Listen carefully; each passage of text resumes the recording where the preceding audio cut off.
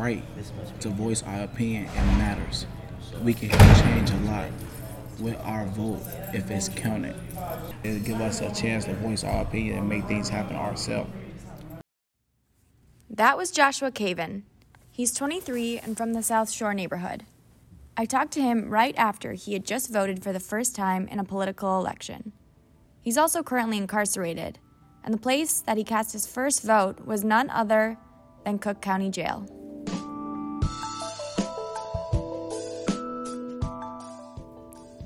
On a bright morning in March, 2 weeks before the official primary date in Illinois, Cook County Jail became the first jail in the country to become a place where incarcerated people could physically cast a ballot.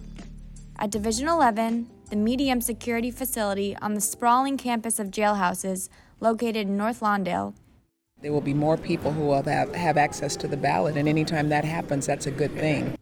That was Lieutenant Governor Juliana Stratton. As state representative, she sponsored the legislation. She says both her and Governor Pritzker are doing everything they can to make sure people can exercise their right to vote. You know, people have the right to vote. This is the 55th anniversary of the March on Selma, where people died pushing to make sure people had the right to vote.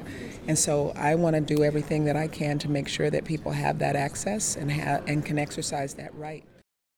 There tends to be a lot of confusion surrounding voting rights for incarcerated or formerly incarcerated people.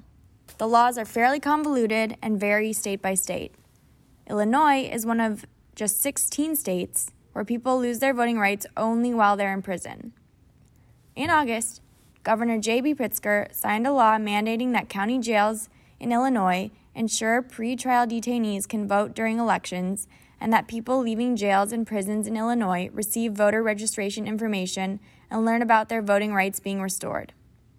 The push for legislation came from Chicago Votes, a local grassroots organization that works to enfranchise the vote for all. The group started registering people in Cook County Jail to vote back in 2017. To date, they've registered over 5,000 incarcerated people. But Executive Director Stevie Vias said it wasn't long after they started registering voters that they realized they could be doing even more. We're really excited today. This has been a pretty long journey. We started registering guys and people in the jail, and they started asking us how they were going to vote. We thought that was a really good question. We realized that in order for us to turn this jail into a polling location, we would have to pass a bill that made it so. After months of advocacy, a bill was vetoed by then Governor Bruce Rauner. But after more campaigning and the election of a new governor, their vision was finally codified into law. We're starting from the ground up when it comes to the downstate jails, so I'm hopeful that they would follow the law, especially a jail. That's really important for them to follow the actual laws. And if not, then they'll be held accountable through the FOIA requests, and it's really important that they get it together, especially for November, if there are any issues. I spoke with Sean Allen. He was the first person that day to fill out a ballot. He even held Reverend Jesse Jackson's hand while the two walked up to the voting booth. You know, everybody has a voice. Allen started an online marketing firm in 2015, but he's been in Cook County since July 2018. Yeah, almost 2 years now.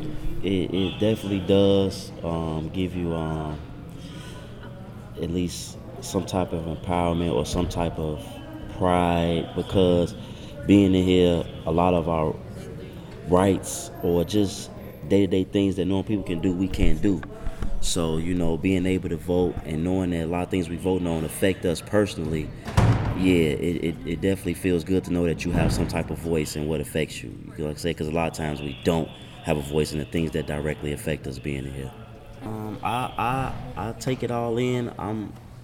I soak it all up because I feel like by doing these interviews and getting these pictures, it puts the spotlight on the county, Tom Dart, the lieutenant governor, everybody that, you know, has a say-so in what's going on here, because now the public gets to see what's going on. And I feel like a lot of times the public does need to see what's going on for people to speak out.